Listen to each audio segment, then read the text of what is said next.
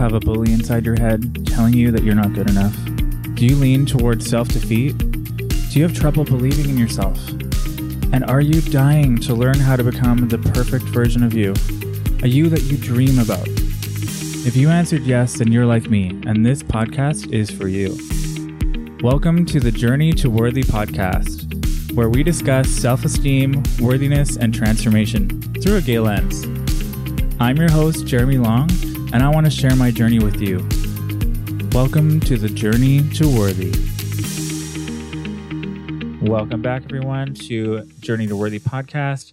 Please, if you haven't already listened to part 1 of the interview with Linda Neudorf, please check out in your podcast player episode 1. But welcome to episode part 2 of the interview with Linda Neudorf, getting right back to it. Here you go. I'm maybe wanting to shift gears a little bit when it comes to sex and self-esteem, because I just thought maybe that would be a good topic to discuss, because I think that some people, based on some of my research that I did last year, I found through the survey that I conducted that a lot of people were going through with experiences that they didn't really feel great about. Right. And when it comes to, you know, maybe wanting to be sexual and sometimes, you know, just being interested in hooking up, but then having some expectations when you meet up with someone or some pressure that you can't actually maybe pull back and not necessarily say completely no, but maybe shift gears. And again, like speak up for yourself on what you really want. Right. Because you want to maybe, you don't want to have an awkward conversation or you want to please the other person. Yeah. But that self-esteem piece, I think that, I'm just wondering if you have any thoughts in that area. Well, I just think that's such a great question, especially on the, you know, after we've just talked about sex positivity, because how do you stay, like, how are you sex positive when, yeah, I think this is a pretty common experience of like, not all sex is great. Yeah. Like sometimes you think it's going to be really hot and then it's not. Yeah. Or like you think it is and then halfway through you're like, oh shit, like this isn't, you know, and then you don't like, do you embarrass the other person by like, I need to go, you know? And so I think that people do this, right? Well, and that came up in the research for sure. Yeah. Like I've had the experience where Totally. I go somewhere and I meet someone, I start getting into it. And then I think not into this at all. And I have been that guy that's gone through with it. And I have been that guy that's actually started to say, you know what? I'm actually just not feeling it. I think I'm going to go.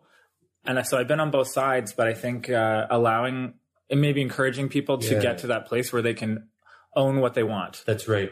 I'm really curious about how you were able to make that transition from just kind of checking out a little bit and going along with it to like staying true to what you wanted and who you are. That's shifted over the years, but I just had enough experiences where I just felt like crap after leaving somewhere, thinking like, I wish I didn't go through with that. Yeah. Just because I wanted to, again, avoid an awkward conversation, or, you know, I just started feeling like it's just, I don't want to feel like this. I want to feel good. And if I get there and I'm thinking, well, okay, maybe it'll be hot. So I start making out or fooling around. And then I get to a place of, no, that's that. I started believing that gut intuition voice inside me that said, this isn't for you. Right. And I think that that's one of my messages to the audience, is that in your life, if you can start listening to that voice a little bit more, you know, and being willing to, I mean, it's not about hurting someone else's feelings or going out of your way to, you know, like I definitely took that person's feelings into consideration, but at the same time, I'm not going to go through something physically anymore. Right. If it's not what I'm going to feel good about. And it's totally like not about being a diva or no, but this is something that this comes up. So I think it's such a great question as well, because it comes up so often in the work that I do, which is that people will start talking about, these experiences, exactly what you talked about. So, you know, it started off hot and then it wasn't, and then they kind of lost their voice. They weren't able to negotiate what they wanted, or even kind of just say, no, it's not working for me, and leave. And this happens, you know, people might bear back and they aren't comfortable with that. but something happened. And what's really interesting is that even in the therapy room, when people are talking about that, they'll do a kind of checking out as they start talking about it. So like their you can eyes visually see it. Yeah, you can see it. They're experiencing in the moment with me exactly what happened in that situation. And so like the first thing that I'll do is kind of bring them back to the present. Like, hey, are you here with me right now? And then just ground them in right here, right now. And then from a place of like your feet are firm on the floor, you can feel your body in the chair, then talking about what happened. And it's really interesting that when people kind of recognize on some level that they have been dissociating a bit around some kinds of sex, and when they start talking about that in a way where they're fully present, then those situations change. Right. So they start kind of taking more ownership. They start feeling more in their bodies and more, they have more agency in what they want, ongoing. And maybe it's because people aren't just questioning what their ideals really are even. I don't know, maybe that's just for me, but I kind of felt like I grew up in like young gay culture where I was 16, 17 going to clubs. And what I saw and my peers were just hypersexualized gay guys. And what you did was you just had sex. Sometimes, just what you did, especially coming with like drinking and partying. And so sometimes people aren't thinking about like, what are my like perfect ideals? Like it's just about having sex. Yeah. And so maybe getting clearer on what again, my intent is, what I want, who I want to be with, like defining what that might look like. Yeah. Changes what I'm willing to have or what kind of sex I'm willing to have. Right. Yeah. Yeah. Interesting topic. Very. I love that. It ties to self-esteem, which is why I bring it up, because it's something that I've experienced. And I just want people to know that you can question what you're doing and think about what might feel better and maybe start making small shifts in how you operate. Yeah. And if you've had these experiences of not being fully present or not really liking what happened, it's not because of you. Like, it's not that there's something wrong with you or that you did something wrong. And I'm speaking as much to myself as anyone else, because I think we've pretty much all had these experiences, but, finding like a safe place to talk about some of that. Yeah. And how you want things to be different. That's a big thing too. I think people still don't always talk about sex. Well, we do, right? Like in some ways the culture is so sexualized, but these conversations don't happen as much. It's more like, how big was he? Yeah. Right? Like, and what that's kind of crazy stuff you ended up doing. Yeah, but it's not how you felt. Right. Yeah. Right. It's not like what that experience was actually like. Yeah. Yeah. Or the ones that didn't feel good. Yeah. Yeah. I think that maybe that ties into what I wanted to mention too, was the whole chemsex community now. That's like, it's gotten a lot more prevalent, especially in the media. And I guess because the internet's changed the world. So you're connecting to people at a much faster rate. But when it comes to including substance with sex, and then in the sort of community where, people are doing drugs and being in bathhouse and having multiple partners, this sort of danger element that goes on with it. And I'm not trying to diss people that substance use recreationally, but sometimes there is an element of too much and addictive personalities mixing with substance.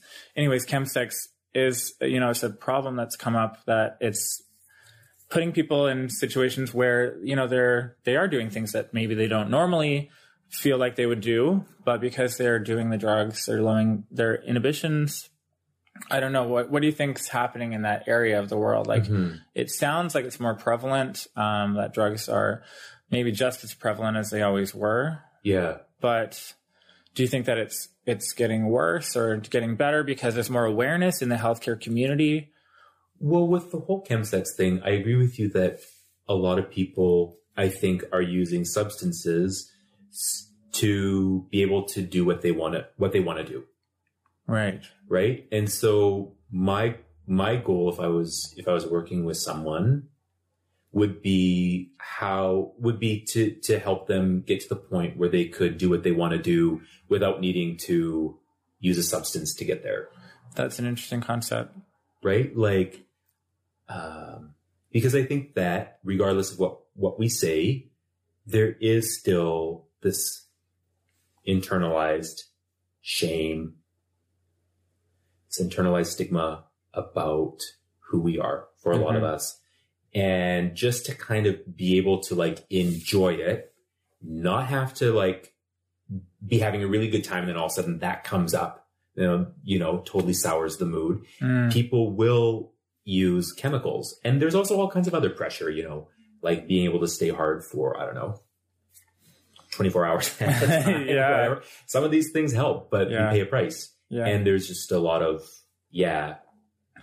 pressure, I guess, on people. So I guess just, I would want to, I think what's important is, people being able to know what they want and figure out how to do that without needing a substance or, more problematic substances. Yeah. I think it was interesting you brought up the term shame. Maybe because, you're right. It definitely is something that a lot of people in the gay community experience. Have you had to overcome shame in your own life in order to sort of feel more confident in your behaviors? Still am. Yeah. Still am. Yeah. Yeah.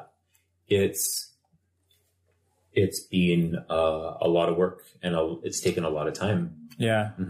What are some of the steps that you've taken or that other people might be able to take to help grow through that shame? Well, I've done a lot of my own work in therapy.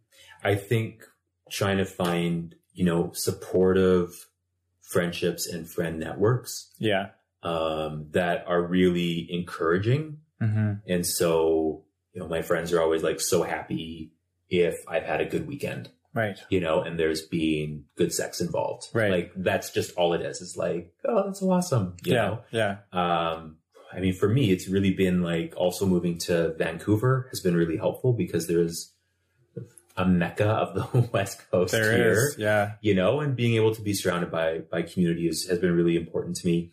And then the work that I do, I'm surrounded by a lot of gay men. Right. And so just having that, being able to see myself in all of these different parts, in all these different areas, reflected back to me through all these other people. And it feels really safe and it feels really comfortable. But all of that has been difficult. Like none of that was just easy, right? It's not, I don't know if you've had this experience of, moving into like, a place where it's mostly gay men. And I remember at first, like how confronting that felt. It just felt really sexualized. It felt really overwhelming. Yeah. All the talk was really sexual, or that's the way it felt. Yeah. And so it took so long for me to gradually just be comfortable with that and kind of learn, hey, not everyone is trying to hit on you. Yeah. Maybe some people are, but we would hope so. Right. But more than anything, like it's just like this playful banter that's happening and to learn to understand it, that's what it is. And I think that might come from a place of learning how to have relationships with other men. Because I know for me, I really had a hard time with that when I was younger, because I felt either when I met other gay men, I either felt like, oh, well, I should be attracted to you, or maybe I am. And so maybe we're going to have sex, or I felt threatened by you.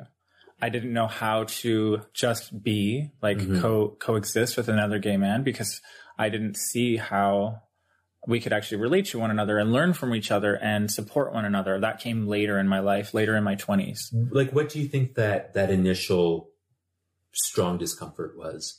Maybe it was entering into a new community of people that's just already comes with fear. Because you don't know all the codes. Exactly. Yeah. Yeah, the lingo, the behavior, what I'm able to do. I guess it's just learning how to fit into that group, that part of culture or society. But then when the sex stuff comes up, like, I feel like we are constantly in comparison. And so that for me comes up because for me, it ties back to self-worth and wanting to feel like, am I good enough? Like, do I look as good as these guys? Like, are we all in the same league here? Right.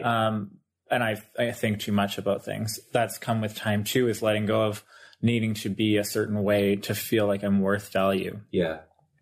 Yeah. I like how you brought up, comparing sex and like ourselves. And I sometimes call it the sex Olympics. Like, everyone has to get a gold. Well, that's not what it is, That's not the case. It's just not. No. Yeah. I like that term, the sex Olympics. Yeah. Because we're all in this race sometimes, or it feels like we are. Yeah. To get what we want, to get what's the right sex. What is the right sex? I don't know. Right. Right. Why am I not meeting the people that my friends are meeting? Or, it's just a weird thing constantly. But just being content with who you're meeting. And as long as you're not feeling bad, like you're feeling like positive and curious and, Yeah. Did it feel kinky? Did it feel a little dirty? Yeah. Did it feel good? Yeah. And asking yourself these questions, maybe. Yeah. I think sometimes I didn't used to do that. Right. And now I think, oh, do I like this? I assess things a little bit better. Yeah. Changes my MO going forward. Yeah. Right. Well, and I think that one of the things that's really helped with this is all the conversations around transgender identity, because it's really making us, I think, reflect on what sex is as well, because we can be pretty black and white about, this kind of penetrative sex is really the only sex. Everything else is just foreplay. And then, and I hear that. Yeah. And people then, believe that very strongly. Right. And then I think it just kind of blows that whole idea up. Yeah. Because it's like sex is what's going on between a certain number of people that are hopefully enjoying it. And there's not this like hierarchy of what's real sex and what's not. Well, and expectations. Yeah.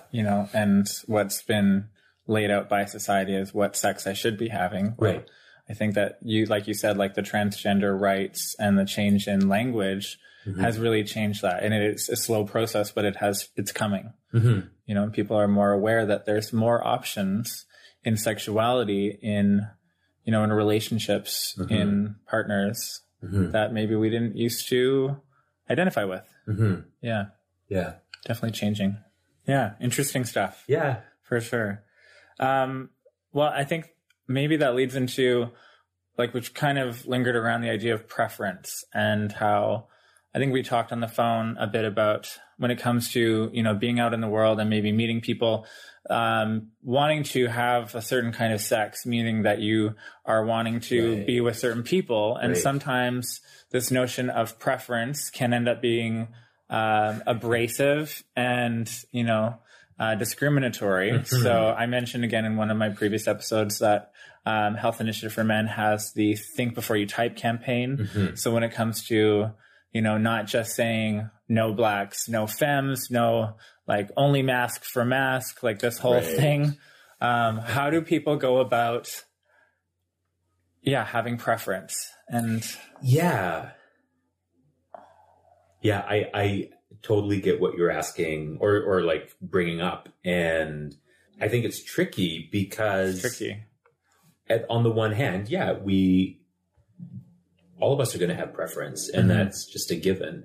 When I think about this, actually, let me just back up. So I grew up in Northern Alberta. Everyone was white. Everyone. Right. In the community I grew up in. Right. And so that's going to influence initially preference, right? So I was drawn to white people. Right. Just how it was. And I remember I lived in Japan for a year. And when I was in Japan, it took me a while. And all of a sudden I started really being attracted to Japanese men. Right. Some Japanese men. Right. Were really attractive. And so I think that's that kind of that whole idea of cognitive flexibility that I was talking about before. We can expand our preferences. We can. And that was a really good learning experience for me around all of the things that I could find attractive. Yeah. And all of the kinds of people that I could find attractive. But at some point, there's going to be people that I'm just less attracted to. Right. And so I don't know. What do you think? Like, I think being considerate in those conversations. Yeah. Yeah.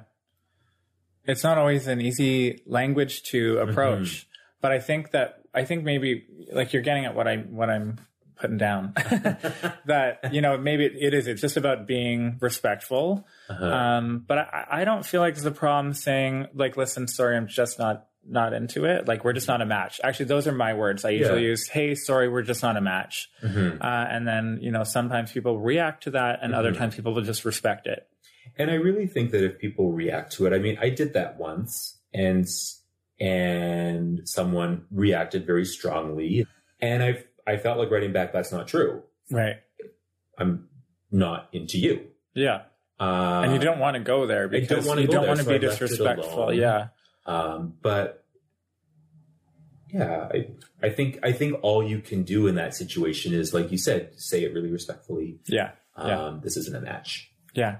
Yeah. Agreed. Do you think that sometimes like we don't allow ourselves the opportunity to be open-minded that maybe something else could be really great? And that, or the opposite is happening. Like people are too accepting and they're going along with more things that they don't actually want to do. Do you think that one or the other is prevalent, or do you think that people should be a little bit more open-minded? Because you said that you've changed a little bit of your, you know, who you've been attracted to has changed. It's evolved over time based on what you've been exposed to. That's it in a nutshell. Right. Yeah. I don't know any studies about that, so really I can only talk about my own experience. Perfect. Yeah. I think that for me, oftentimes when I'm online, I do screen out more than what I would in person.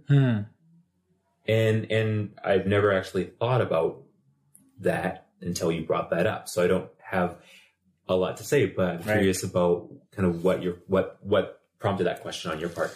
I don't know. I think I've been both sides of that. So for example, sometimes there's people that I would have sex with that I probably wouldn't date.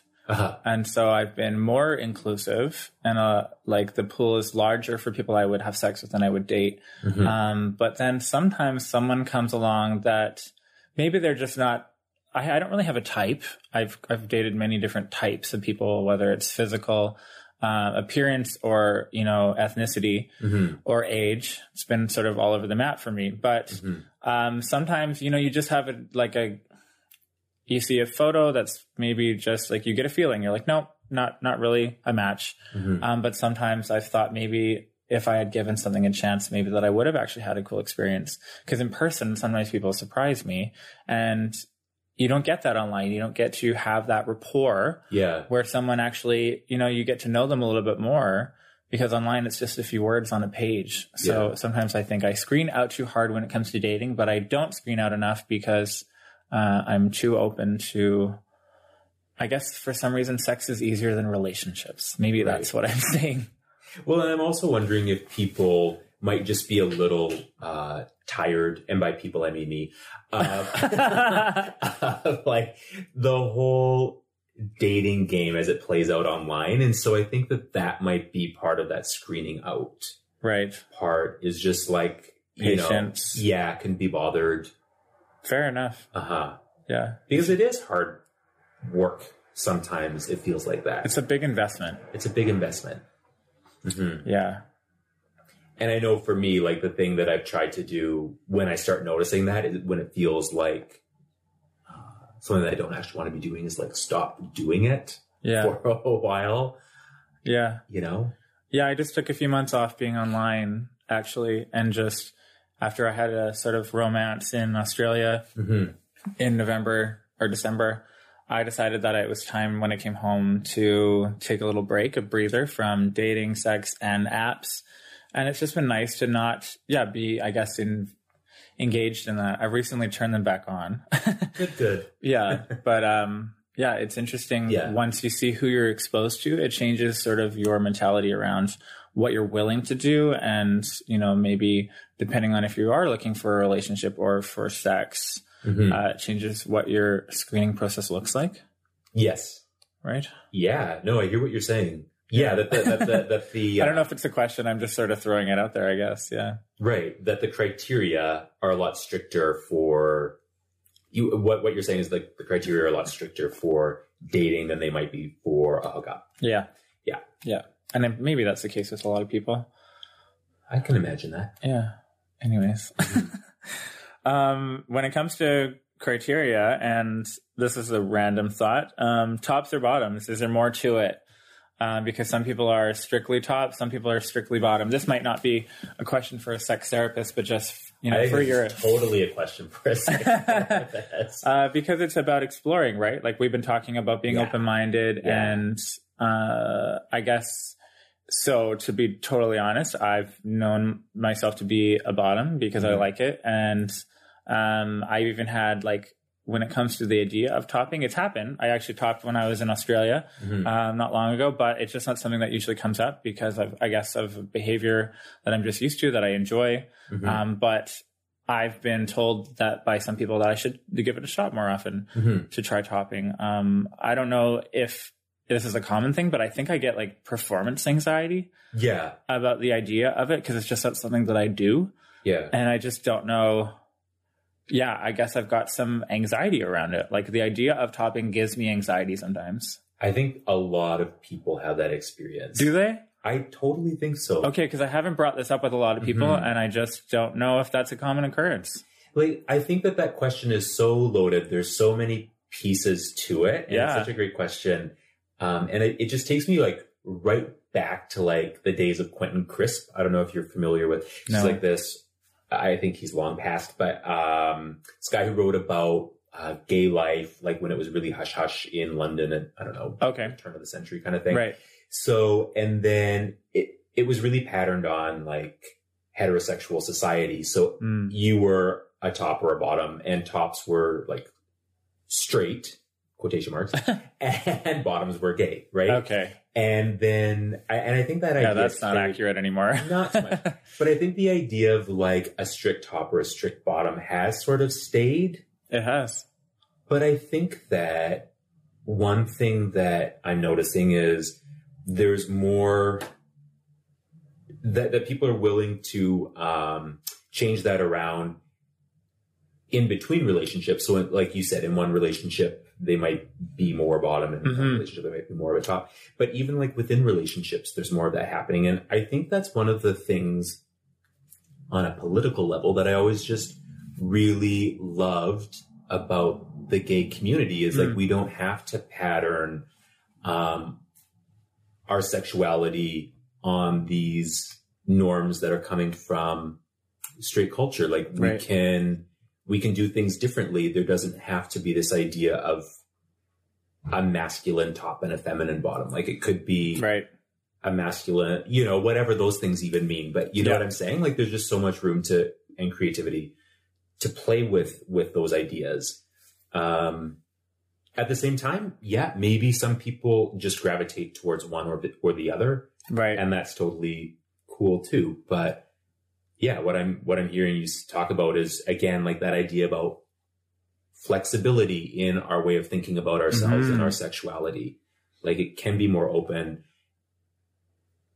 Yeah. I think it's good for me to, consider thinking outside the box once in a while and challenging myself to be oh, do I like this? And obviously if it's something that I definitely don't think I'm going to like, I shouldn't really go there. Again, that's the intent that we talked about. Is this going to feel good? Is this something I want to do? But sometimes I just think maybe I should, try something different. Give it a shot. Yeah. It was good. Sometimes you try a different food. I love thinking about sex like food, Yeah. You think maybe I'm not going to like that, but maybe I will. Yeah. I surprise myself sometimes. I've tried a few things. Yeah. Yeah, I'm okay with it. I know, I like some things that I would definitely not have known that I liked. Right. If I hadn't just tried them. Just tried it. Yeah. But again, that comes down to doing things in a safe space with the right partner. And I think that's been something that I've learned that's most important for me is I do screen hard when it comes to safety, when it comes to trust, because I've come across quite a few aggressive people that just have this is what's going to happen. It's going to be this. I'm going to dominate. It's going to be like that. And if I don't feel like there's some trust element there, I actually think that being the bottom, I'm supposed to be in charge. Like, I'm supposed to know like what's okay and what's safe, so that I think that's a good message for people too, is that, don't go beyond what feels safe, right? But being open-minded is okay. Mm-hmm. Yeah. Mm-hmm. This might be something for a sex therapist, maybe not, but when it comes to, I guess maybe this is a self-worth or self-esteem question, but how to get out there and meet people that you are intimidated by, or, wanting to meet people that you feel like maybe are out of your league. I think that sounds like it's coming from an insecure place, but I think a lot of people have that struggle with, it's hard to get out there and meet people. Mm-hmm. What would be some tips for people just taking the risk and, going up to someone that they would like to meet up with? I think you're right. This, unfortunately, isn't so much of a sex therapy question. And I wish it was, because so many people have questions and concerns and anxiety about dating. Right. And I don't know of any profession that really learns about that other than maybe coaching, of all things. Like, I think that coaches, if I ever like got it together enough to go see someone about that I think I would find a relationship coach or a dating coach. Yeah. But my sense is, from just doing a little bit of reading, is like, you don't want to make the goal something completely unrealistic. Right. So you want the goals to be really behavioral, and without that end goal being the thing that you're working towards. So if it's like becoming more social or getting to know more people, then you practice that regardless, right? So you practice a day or a week of saying hi to absolutely everyone, or making conversation with absolutely everyone. Right. Because you just start learning that it's not going to kill you if they look at you funny. Right.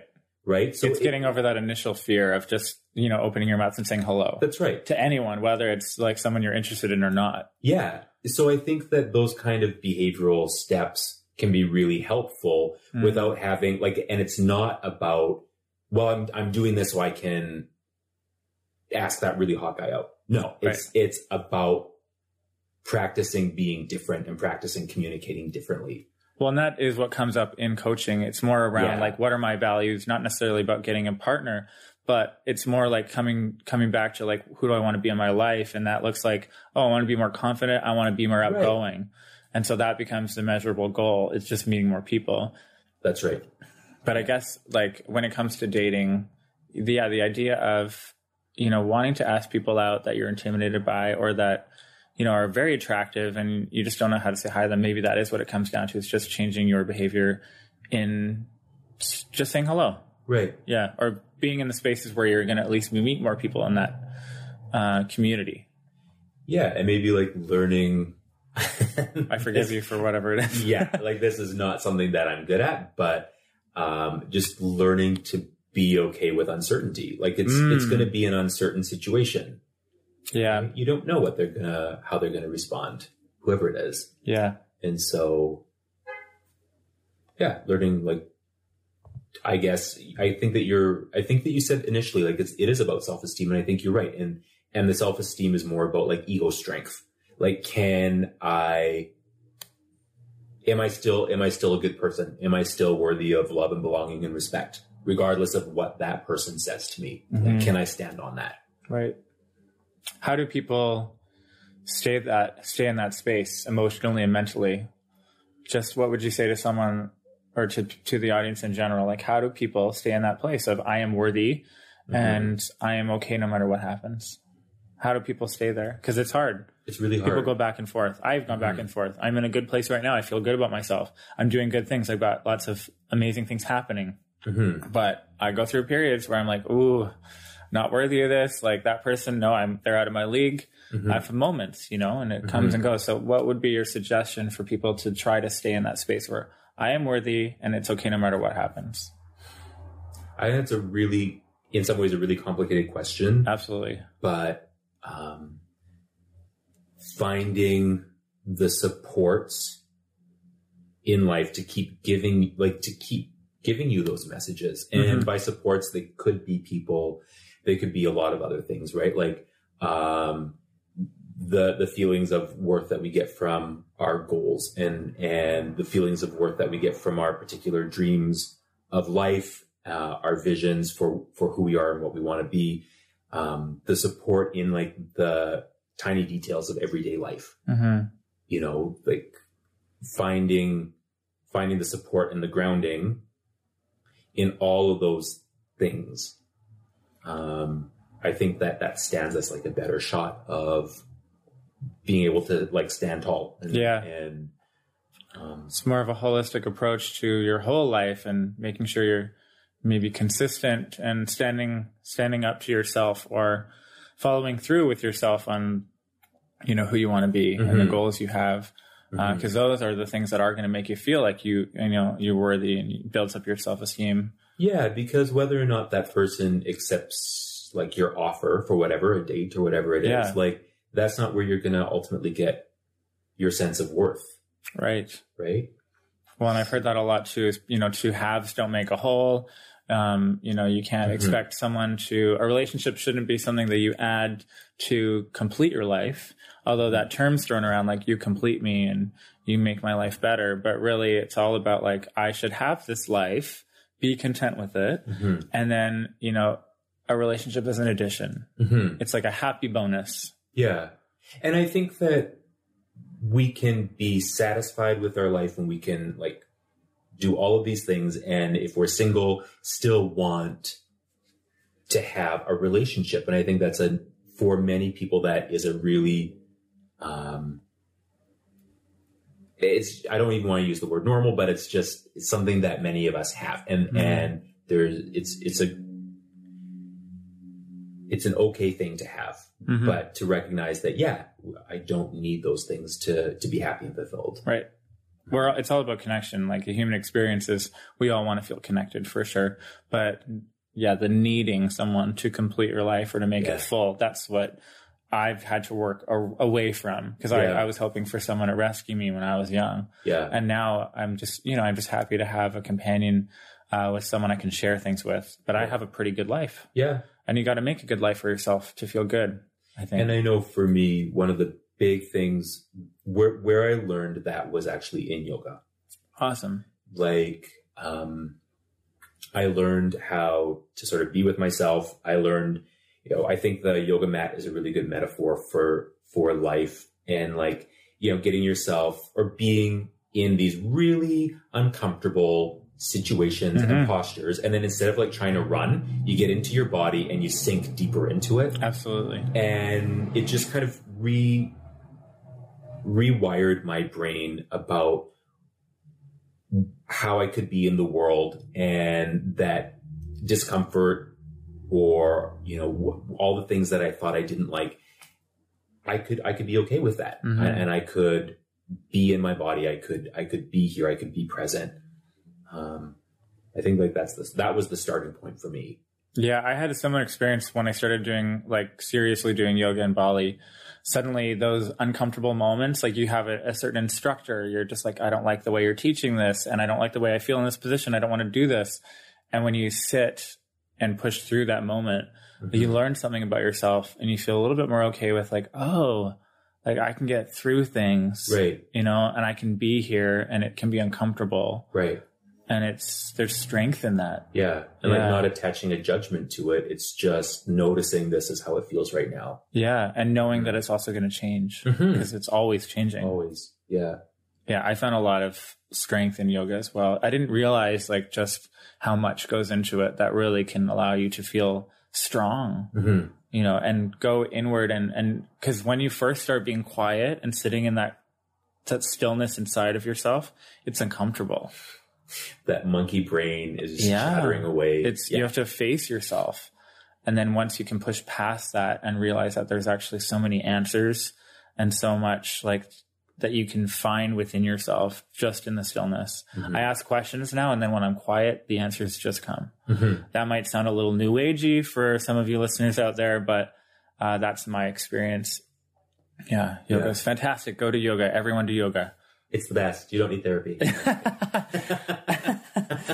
That's awesome. Okay, so I guess we should probably start to close up here, but I'm just curious, maybe if you could leave the community with something, if you could leave the listeners with one thing that you think that maybe people in the gay community could benefit from, when it comes to looking at their sexual relationships or their personal just relationships in general, any suggestion for how can they just be the best version of themselves when it comes to sex and relationships? Any suggestions? I don't know if I've got any suggestions. I just think that there's so much strength in the community. Like the community has become so visible, and I know I hear comments about like Pride has become completely commercial and all that stuff, and there's value, I think, in those critiques, but overall, I think that the community is really vibrant. And I know for me, I did learn how to be myself when I allowed myself to connect with the community. Mm-hmm. And so I think like my whole life for the past 5 years has really been around working in the community, and trying to give back, and still at the same time, find the connections that I need to continue to grow and thrive for myself. And one of my clinical supervisors who recently retired, she always made this point about before, the epidemic, before the AIDS epidemic hit, how what she noticed, and she's a lesbian, what she noticed was that people would come to these cities like San Francisco or wherever it was, and they would just create these incredibly diverse and beautiful relationship structures and communities that didn't have any kind of precedent. They just worked, they were organic, they made sense for people. And I think that there was a lot of fear maybe with what happened after that. A lot of lives were lost. And then there was this kind of draw to become pretty white picket fence. Mm-hmm. And I just think that there's a lot more creativity around relationships and relationship structures that can be seen again. And that's always, so it's totally not my experience, but it's always just something that's really struck a chord for me when she described what it looked like. And I think that we have the potential, to create those things for ourselves. Mm-hmm. Yeah, I like that a lot. I think the terms connection, community, empowerment. Mm-hmm. We've talked a little bit about open-mindedness and being creative with your community and who you connect with. I think that's great. I think that people should definitely try to connect where they feel comfortable, to expand, their social networks, to see who's out there, and to be able to lean on the community. Like you said, there's a lot of people out there. There's a lot of places where you can go to feel safe, to learn about yourself, to challenge yourself, to expose yourself to new kinds of experiences and new people. That's definitely what's changed and shaped my life to where it is today, for sure. Mm-hmm. Mm-hmm. Yeah. Cool. Awesome. Okay. Well, we're just going to wrap up. Is there any way that people could reach out to you if they wanted to ask you a question, or if they wanted to maybe set up something with you on a therapist level? Yeah, I am just creating a website, but by the time this comes out, maybe it'll be out. So it would be lindenneudorf.com. Awesome. So LYNDENNEUDORF.com. Perfect. Or my email address is the same thing, lindenneudorf@gmail.com. Perfect. And I'll post that on the link for the page as well on this post. And perfect. Yeah, if anyone wants to reach out to Lyndon, he's definitely open to your questions. And thanks again, everyone, for joining us. And if you want to give us a rating on iTunes, please check out Journey to Worthy on iTunes and let iTunes know that you're interested in hearing more by leaving a rating and a review. And if you want to reach out to me, you can check out journey2worthy.com. That's journey2worthy.com, or reach out to me on Instagram at journey2jeremy. That's again, journey2jeremy. Great. So thanks again, everyone. Have a great rest of your week, and we'll talk to you soon. Bye. Bye.